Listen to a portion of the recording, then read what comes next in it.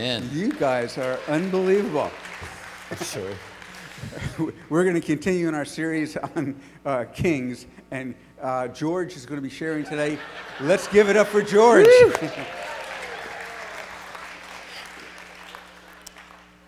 I will be respectful. I won't say anything, although all these options came up, but I don't want to blow my witness before I even get started. But as Danny was saying, we've been in this series called The Kings, and this morning we're going to look at a guy named Asa, King Asa, and he is number 4 from King David.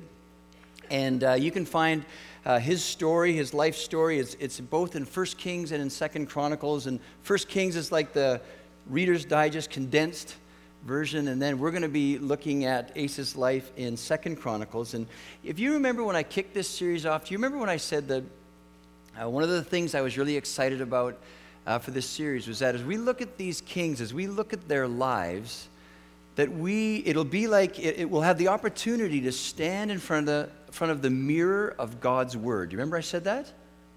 Okay, 3 of you remember that. That's always encouraging.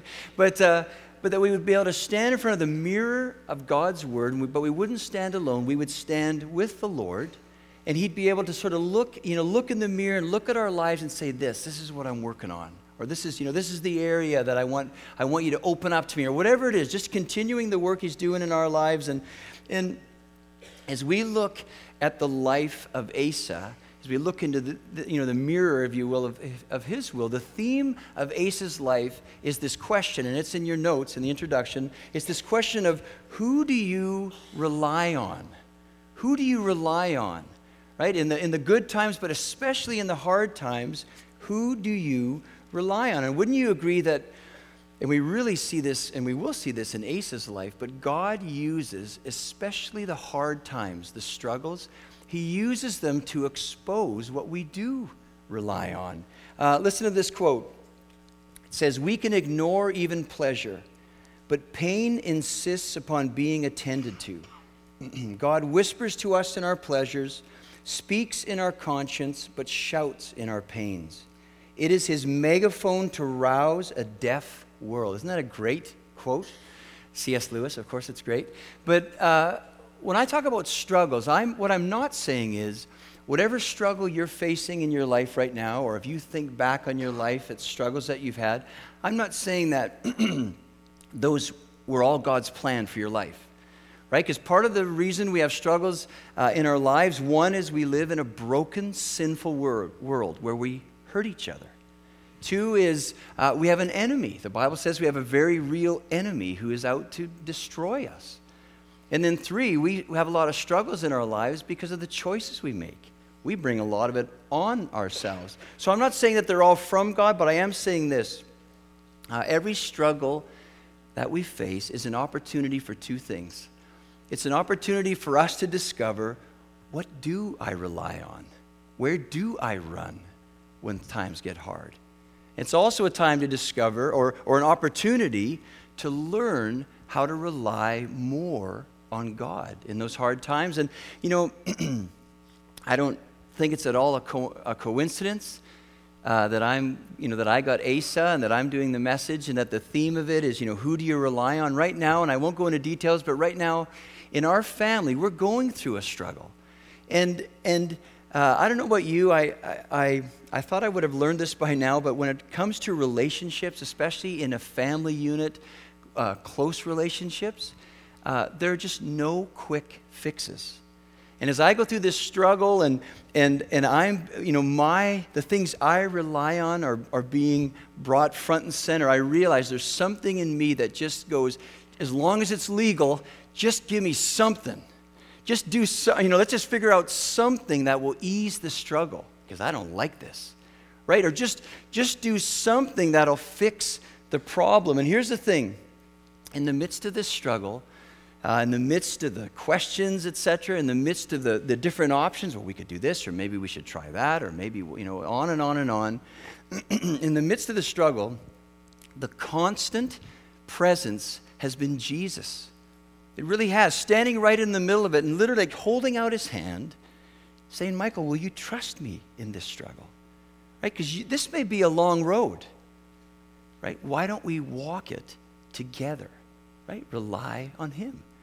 And the thing that I've discovered in this season is the only thing that's given me peace in my heart has been handing over the fears, handing over the questions, handing over the anger about certain situations, and then choosing to rely on him. Okay, you've got it, but please do something really quickly, right? That's how but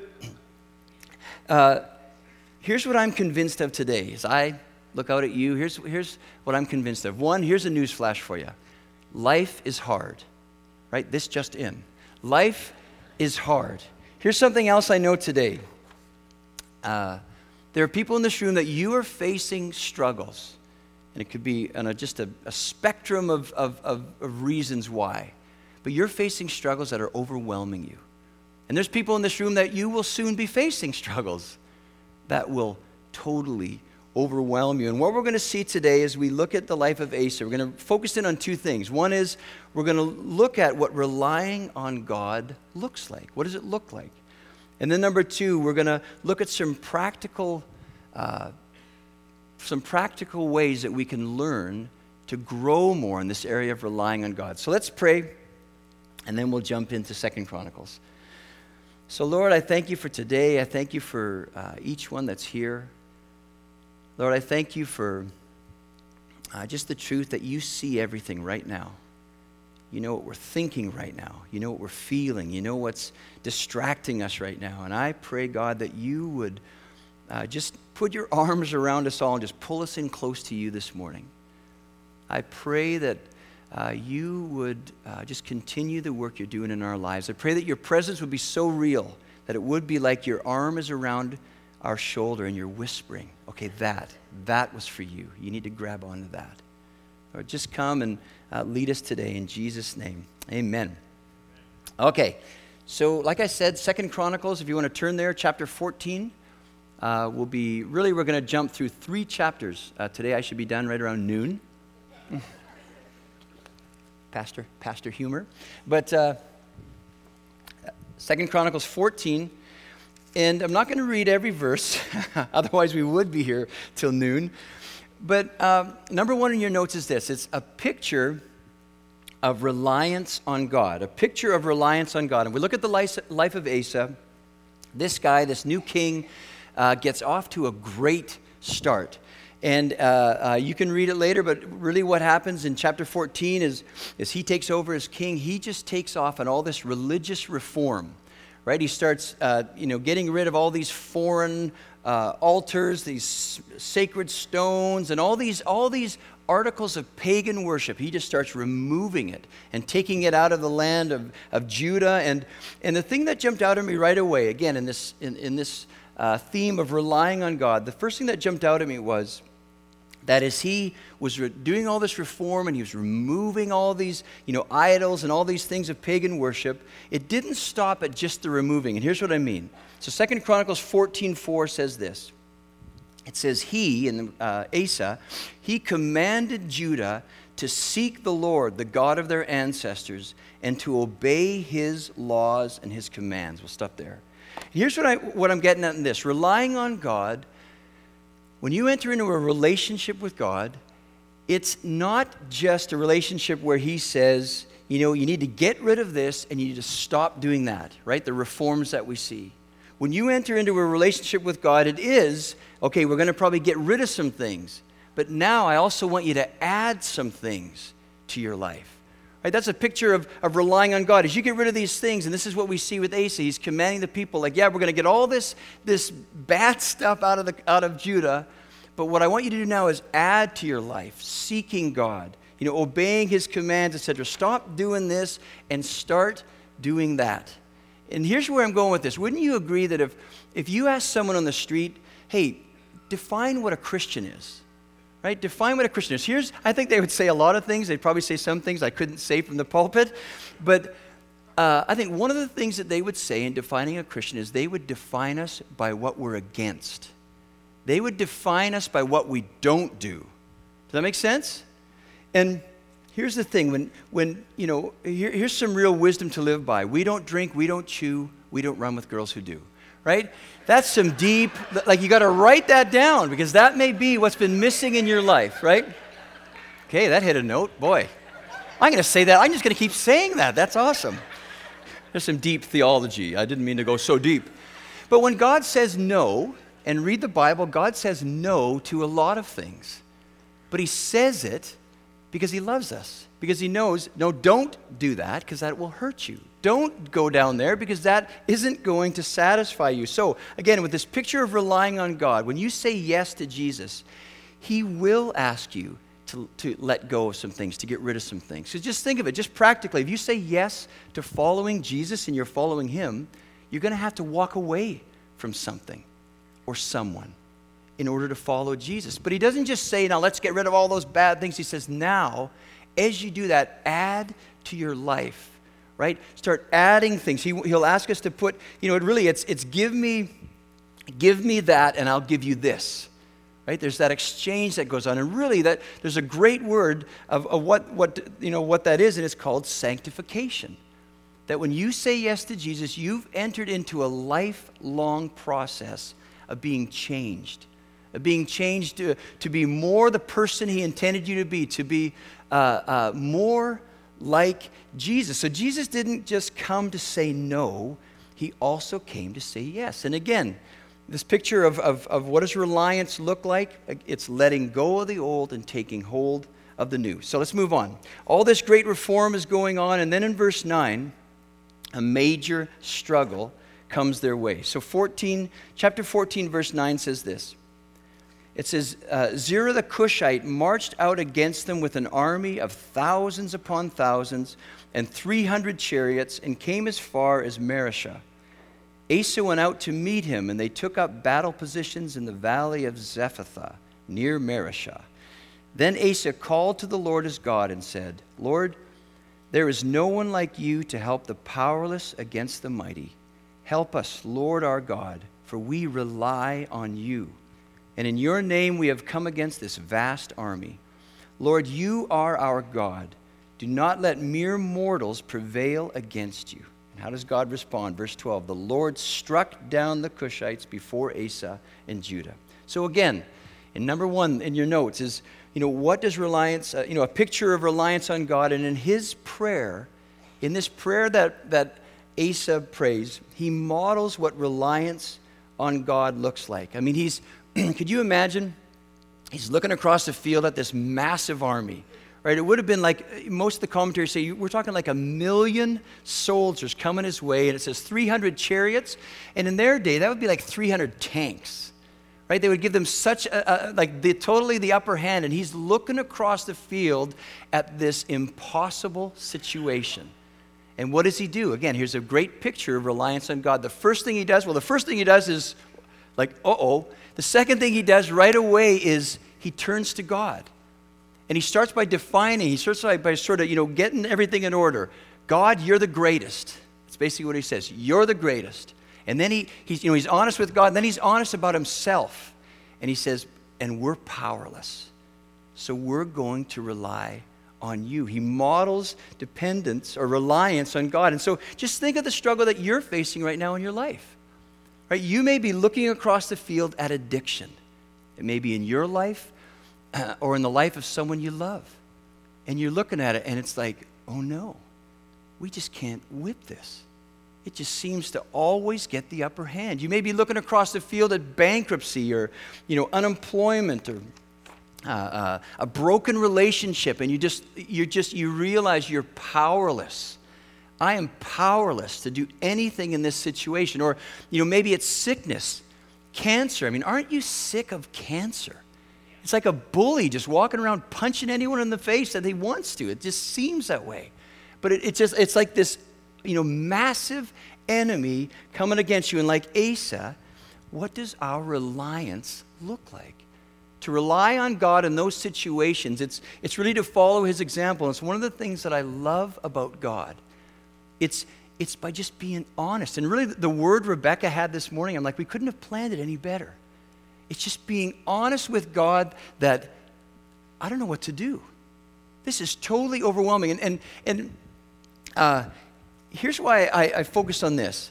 I don't know where or how this sort of got into our belief as Christians, but I see it in my own life. I hear it in people's prayers and in conversation, but there's this thing that's kind of worked its way in that as a Christian, if you are honest or if you confess weakness or fear or unbelief, well, brother or sister, you lack faith.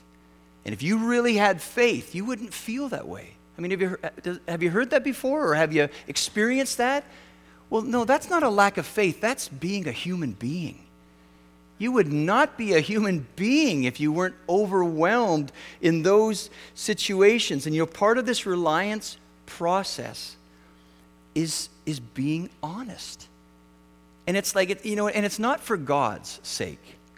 Like, hey, God, I just want to let you know I'm really overwhelmed. And God's like, what? You look so calm on the outside.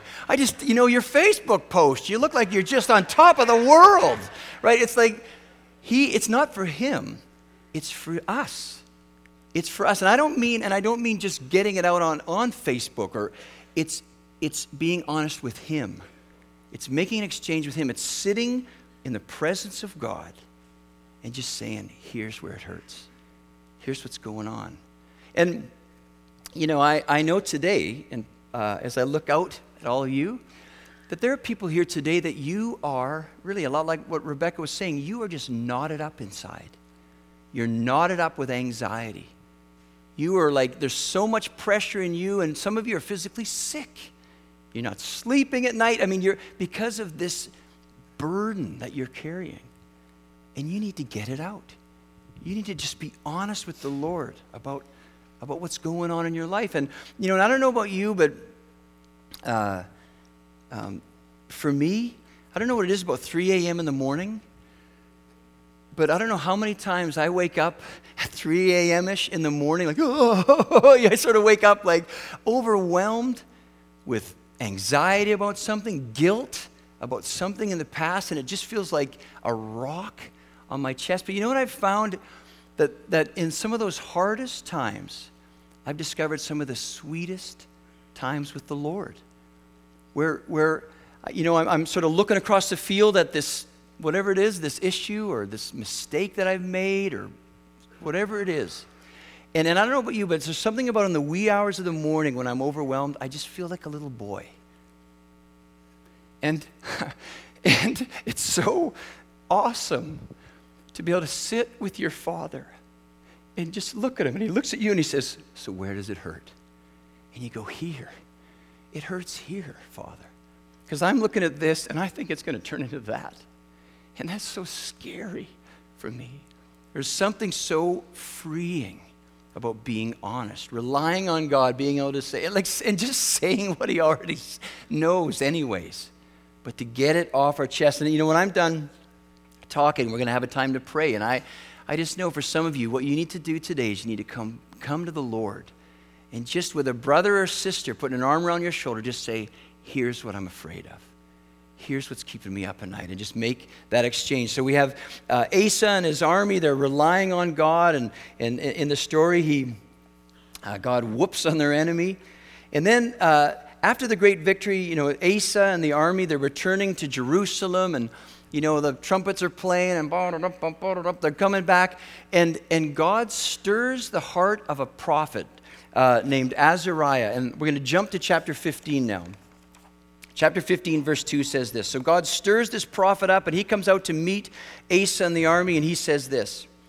He went out to meet, he being Azariah, he went out to meet Asa and said to him, listen to me, Asa and all Judah and Benjamin, the Lord is with you when you are with him. If you seek him, he will be found by you. But if you forsake him, he will forsake you. Now, doesn't that seem like a strange thing to say to a king and an army that are coming back from just an awesome victory? Right? Like, don't you think that as here comes the people are all celebrating the victory they've just won, and don't you think that if God stirred up a prophet, it would have been something like, oh, great Asa, hear the word of the Lord today that, way to go, my son. You relied on me and you trusted me in this. And you think it would have been more of a more of an attaboy. But what we see in the story is it's Asa, you just had an awesome victory. Now be careful. It's a warning, right? The prophet warns him. And I think part of the reason why he's warning him is he's basically saying to Asa, don't forget our national history as God's people. Don't forget how incredibly fickle we are as a people. Where on Monday, we're like, oh, God, we love you. We're going to serve you. And by Wednesday, we're off sacrificing to who knows what. Right? I mean, there's just the fickleness of their history. I think that was part of it. But then I also think in the warning for Asa, it was because God knew there was something in Asa's heart. There was something broken or needy in this man's heart that was dangerous. And that brings us to number 2, which is the dangers of success.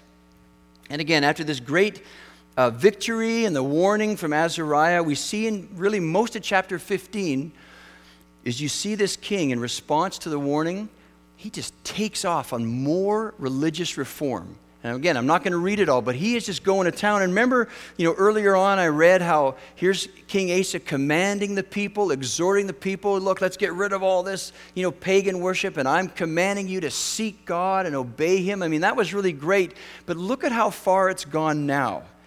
Chapter 15, verse 13. Things have changed a bit. Verse 13, all who would not seek the Lord, the God of Israel, were to be put to death, whether small or great, man or woman. And it's like, Asa, what's going on? I mean, we want to have a church filled with passionate disciples, but we're not going to start, shooting people because they don't raise their hands, right? I mean, and it's like what's going on in his heart? What's driving him? And if you read through chapter 15, again, it's just more and more reform. He even goes after his grandmother. And I mean, you can read the story. Now I've hooked you in, a little teaser there. But we get a hint of what's going on in Asa's life, or in Asa's heart, when we get into chapter 16. And in chapter 16, there's King Baasha of Israel up in the north. Now he's coming south to Judah, and he's attacking them. And listen what it says here. This is 16, verse 2. Verse 2 says this, Asa then took the silver and gold out of the treasuries of the Lord's temple and of his own palace and sent it to Ben-Hadad, king of Aram, who was ruling in Damascus. Let there be a treaty between me and you, he said, as there was between my father and your father. See, I'm sending you silver and gold. Now break your treaty with Baasha, king of Israel, so he will withdraw from me. So we're getting a hint of something that's going on in Asa's heart because he didn't rely on God. Right? In fact, he made a treaty with one of Israel's or one of their enemies. And the thing that's interesting about this, and we'll see it in a little bit here, they do win the war. Ben-Hadad does what he said he would do, and Baasha, the king, retreats, and everybody's happy. But we're going to see in a second that everybody's happy except God. Right? And here's what I think is going on in Asa's heart. I think his heart has been poisoned by success. Okay, and here's what I mean. Part of being born on planet Earth is every one of us, we're being born into a broken world. Right? Genesis 3. Sin enters in. Sin poisons God's creation. So if you're, being born on planet Earth, you are born with a sinful nature. There's something in your flesh that right from the word go is resistant to and rebellious to the things of God. Right? And again, some deep theology. We all have in us a little Frank Sinatra. Right? We all have in us something that says, I'm going to do it my way. Right? That's in us. That's our flesh. And success has the potential of feeding that flesh. Success has the potential of feeding our pride. Now, I'm not saying, and hear me, I am not saying, if you're here today and you're successful, and what I mean is, in our culture, that means you're wealthy, you've saved well, you've inherited well, you've worked hard, right? I'm not saying that that's wrong or somehow God's displeased with that. What I am saying about success is it's dangerous for us because of that nature inside of us. We love success. We want to be around successful people. We want to be seen as successful. Our Facebook posts, right? The way we dress, the cars we drive, where we live. I think this obsession with success really drives a lot of our economy.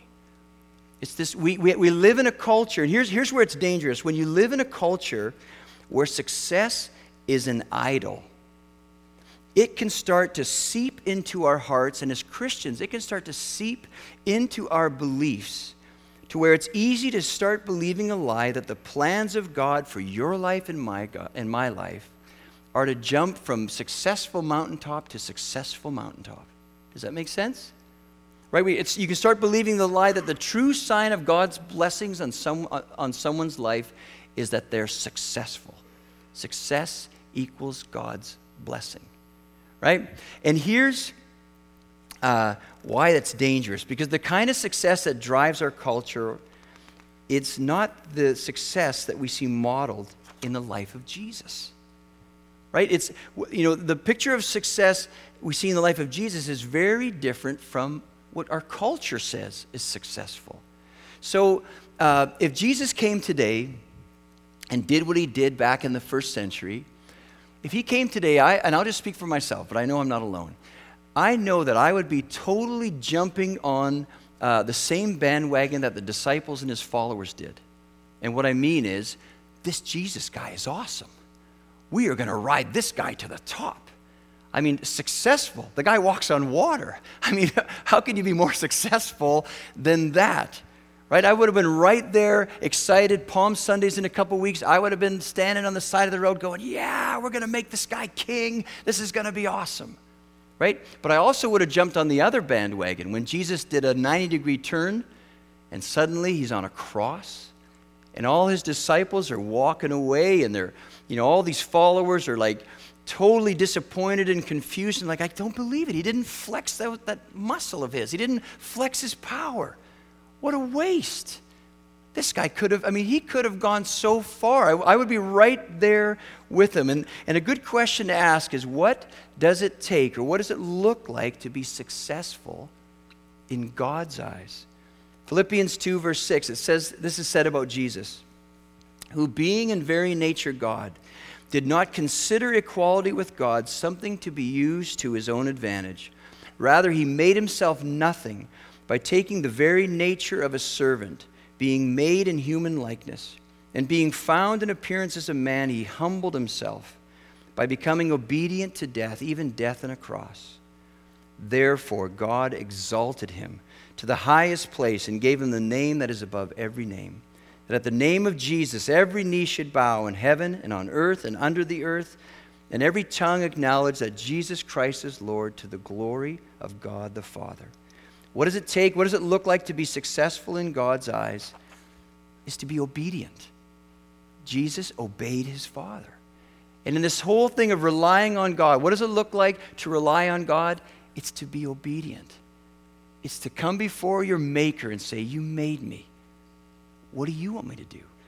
What do you want me to do in this situation? Or what would please you? Right? Because you want to be successful in God's eyes, you do what he says. Listen to this quote. Our greatest fear should not be of failure, but of succeeding at things in life that don't really matter. See, the fact that Asa didn't rely on God, it got him into trouble. And as the story continues, and as he's returning from the second battle, and again, excuse me, he's been, they were victorious. And what we see then is God stirs up the heart of another prophet to come out to meet Asa and the army. And this is what he says. At that time, Hananiah, the seer, the prophet, came to Asa, king of Judah, and said to him, because you relied on the king of Aram and not on the Lord your God, the army of the king of Aram has escaped from your hand. Were not the Cushites and Libyans a mighty army with great numbers of chariots and horsemen? Yet when you relied on the Lord, he delivered them into your hand. And it's like he's saying, come on, Asa. You went up against a massive army, and I was faithful. I was there. What were you thinking now? You didn't think I'd be faithful in this other battle? Then he continues, for the eyes of the Lord range throughout the earth to strengthen those whose hearts are fully committed to him. You have done a foolish thing, and from now on you will be at war. See, I'm convinced that success in his life, left unchecked, stirred his pride. And what we see in Asa's life is a warning, and this is our third point. There's this warning, and it's this: it's possible to start well and end poorly. Right? It's possible to start well in this life and end poorly.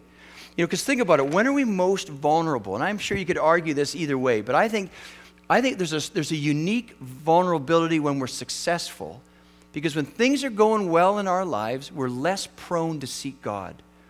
We're less prone to stop when we're at an intersection or there's a struggle. We're less prone to say, "What do you think? What would you do?" And how do we know that pride had taken hold of Asa's heart? Well, listen to his response to what this prophet said. This is verse 10.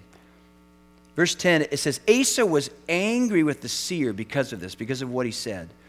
He was so enraged that he put him in prison. At the same time, Asa brutally oppressed some of the people. The events of Asa's reign from beginning to end are written in the book of the kings of Judah and Israel.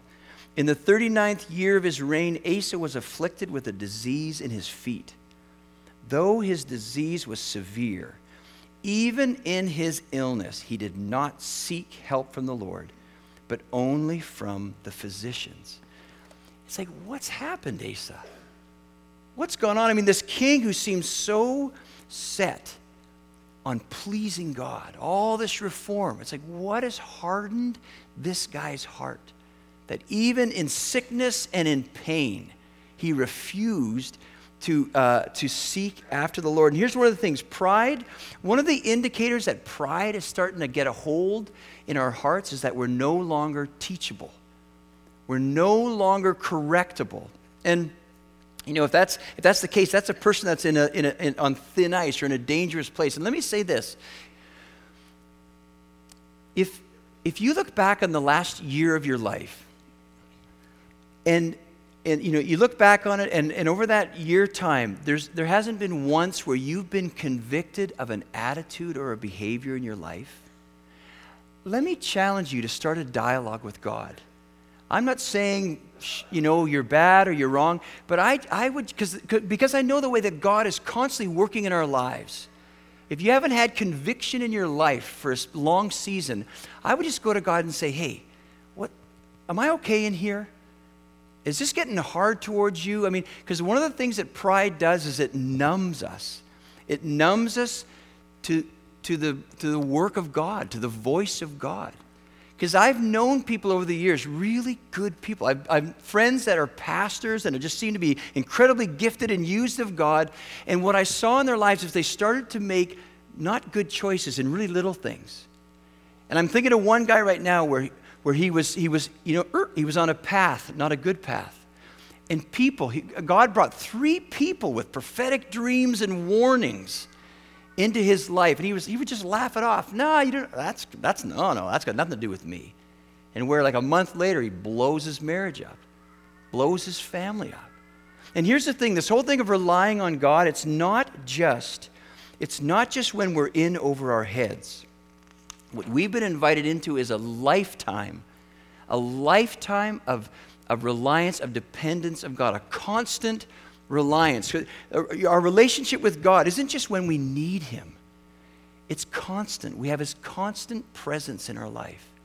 What he offers to us as his followers is constant guidance, constant, care and wisdom, etc. in our lives. And it's interesting to me that when you look at the 2 battles in Asa's life, the first one, it was obvious. It was obvious that he needed God's help. Like, what are we going to do? They're massive. We're not. God, we need you. But in the second battle, it wasn't so obvious. And what Asa didn't clue into was that he needed God just as much in the second battle as he did in the first.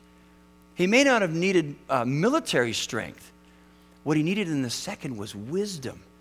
He needed counsel on how to deal with this situation that was coming his way. From our perspective, we think we're able to discern the challenges where we need God's input and the challenges where we don't. And that kind of thinking puts us on thin ice. It's like a soldier who's forgotten that they're in a war just because bombs aren't going off. Right? And I think for many of us, we've forgotten that we're in a daily battle. 1 Peter 5 verse 8 says this, "Be alert and of sober mind. Your enemy, the devil, prowls around like a roaring lion looking for someone to devour. Resist him, standing firm in the faith, because you know that the family of believers throughout the world is undergoing the same kind of sufferings." Now, aren't you glad that it doesn't say, hey, there's a prowling lion out there, so be anxious and afraid? I mean, that's awesome. That gives me confidence. Like, we're on the winning team here. But it does say, be alert and of sober mind. Be aware of what's going on. So now, practically, how do we then, if we're in this daily battle, if we have this weakness inside, this flesh, this rebellious nature inside of us, how do we protect ourselves from the dangers of success and pride? Well, God's given us three things. Excuse me. He's given us three activities that we can use to protect ourselves. And number one is this. Number one is worship. Worship. Right? We're commanded in the Bible, in 1 Thessalonians, it says to rejoice always. So whether it's when we gather here together on the weekend, or if you're in a small group, or when you're just driving down the road, one of the beauties of worship and one of the ways it protects our hearts is that the heart of worship is to express thanks to God. And how that protects us is when success or whatever comes our way, our flesh, our little Sinatra wants to look at what's come our way and we want to go, look what I've done. But the beauty of worship is we take that, we turn it and we go, look what he's done. We give glory to him. You're looking at your health, you're looking at whatever, you know what I mean? You're looking at the blessings in your life. And instead of look what I accomplished, it's, oh God, look what you accomplished. So worship is the first one. Second one is prayer. Again, these are basic and powerful. Prayer, to me, one of the things I love about prayer is that it's an ongoing conversation. I have yet to have ended a prayer with, well, see you, Lord. Right? It's an ongoing, look at that, that's deep. It's an ongoing conversation. And one of the beauties of prayer, where we're talking to our Maker, one of the beauties of prayer is that we get to express our need. We get to express when, just like Asa did. Oh, you look at the thing coming your way, you get a phone call, your tire blows, like whatever it is. And just like Asa, there's the initial human response, oh, and then to turn to God right away in prayer. God, you're the greatest. We're powerless, but we rely on you. Right? I need you. Prayer is just a constant opportunity to say, I need you. Lord, I need you. Every hour, I need you. It's a gift to us, and it's a powerful tool. And then finally, the third tool, we have worship, prayer, and then giving. And with giving, what I'm focusing on is money. Because if you want to talk about idols, you want to talk about what do we rely on? We rely on money in this culture. And rightfully so at some level because it's so much part of our system. But what I mean in this, that the giving of money, one of the beauties of giving, and whether that's a tie to the church, or you give to charity, or you support missionaries, or you're just those type of people, you hear about a need and you anonymously, you go, you know what I mean? And give financially. One of the beauties of giving financially is that it's an opportunity for us to put our money where our mouths are. And here's what I mean. We pray, oh God, I trust you. We sing, oh God, we trust you. One of the beauties about giving is, and now I put it into practice, that I do trust you. So worship, prayer, and giving. Why don't you stand up?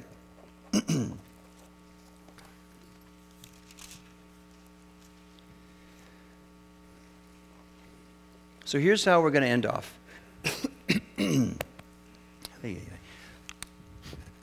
Like I said during the message, we want to give just people time to respond.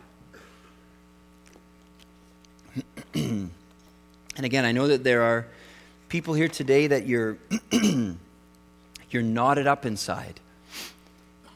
There's anxiety, it's just got you in your gut. And we want to give you an opportunity. In a second, I'm just going to invite you forward to pray, just to come before the Lord and just to confess to Him, just be honest to Him. He's here today. He's saying, where does it hurt? Just come tell Him where it hurts. And then we'll, and have someone come alongside and pray for you. So that's one group. The other one is this. When I talked about success and worldly success versus what's successful to God, I had different people came to my mind. I saw a guy sitting in a conference room of some big company and had a decision to make.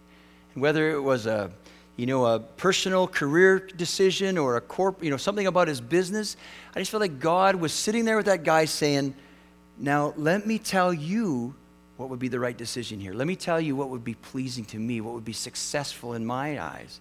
If that's you today, and I don't just mean if it's a man, because that was in the picture, but whoever, if you're at a place in your career or for your company, if you have a decision, we want to pray for you. But then I also saw a picture of parents who were in this whole thing of success were just stressed because they were so anxious for their child to be successful. And I feel like God wants you to make an exchange. I want you to just come to Him and go, God, you made them. You made my son. You made my daughter. What do you want them to be? As opposed to what I think they need to be. And then right along with that, if there, young people here today, if you're, late teens, early 20s, and you're looking down the road of your life going, I don't know what to do. Well, we would love to pray for you. That God would speak to you. That God would stir in you. Well, this is what I made you for. That He would give you some direction. And then we always love to pray for people who are sick. If you're here today and you have pain in your body, we would love to pray for you. And as I was praying about today, here's the thought I had was specifically people who have dental issues. So who here today has either pain in their teeth or in your jaw? Who would that be? Just put your hand up. Okay, I count like 300. Okay, that's awesome. It's powerful. But for those of you that raised your hands, and even for those of you that didn't, JT's going to lead us in a song, and all those things I said, just come to the Lord. And come on forward. We're going to pray for you, and then I'll end it off. But let's just make sure as people come forward that there's someone praying for them. So come on up. We'll pray for you.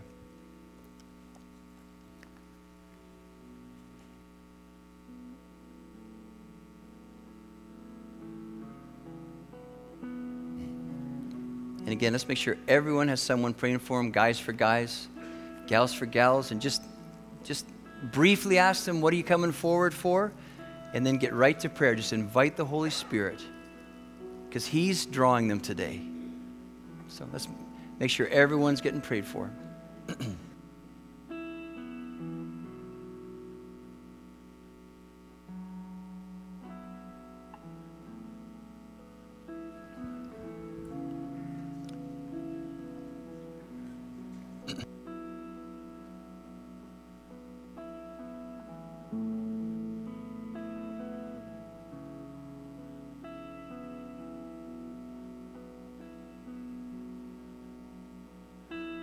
Give life, you are love, you bring light to the darkness, you give hope, you restore every heart that is broken. Great are you, Lord.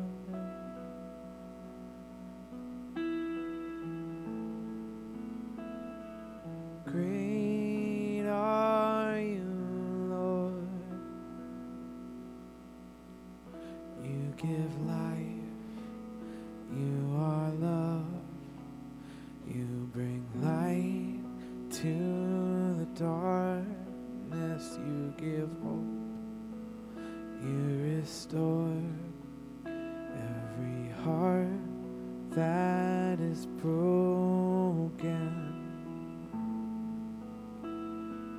Great are you, Lord.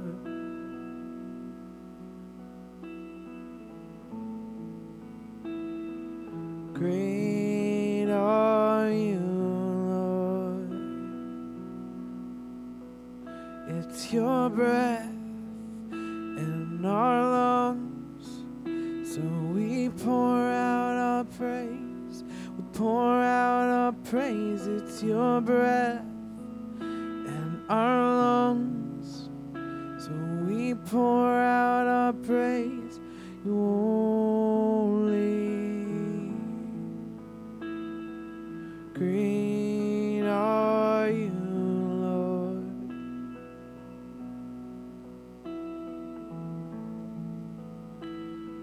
Oh, great are you, Lord. You give life. You are love. You bring light to the darkness. You give hope. You restore every heart that is broken. Great are you, Lord.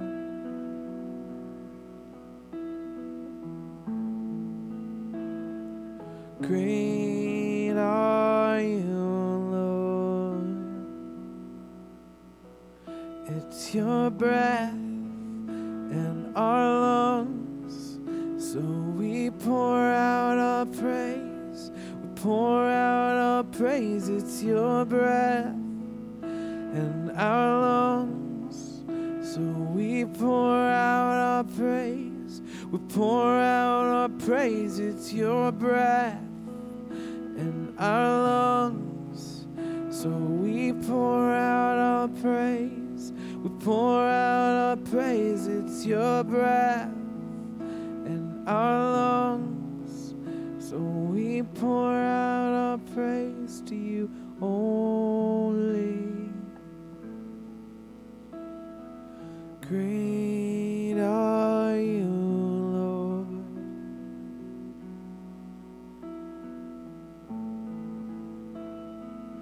Great are you, Lord.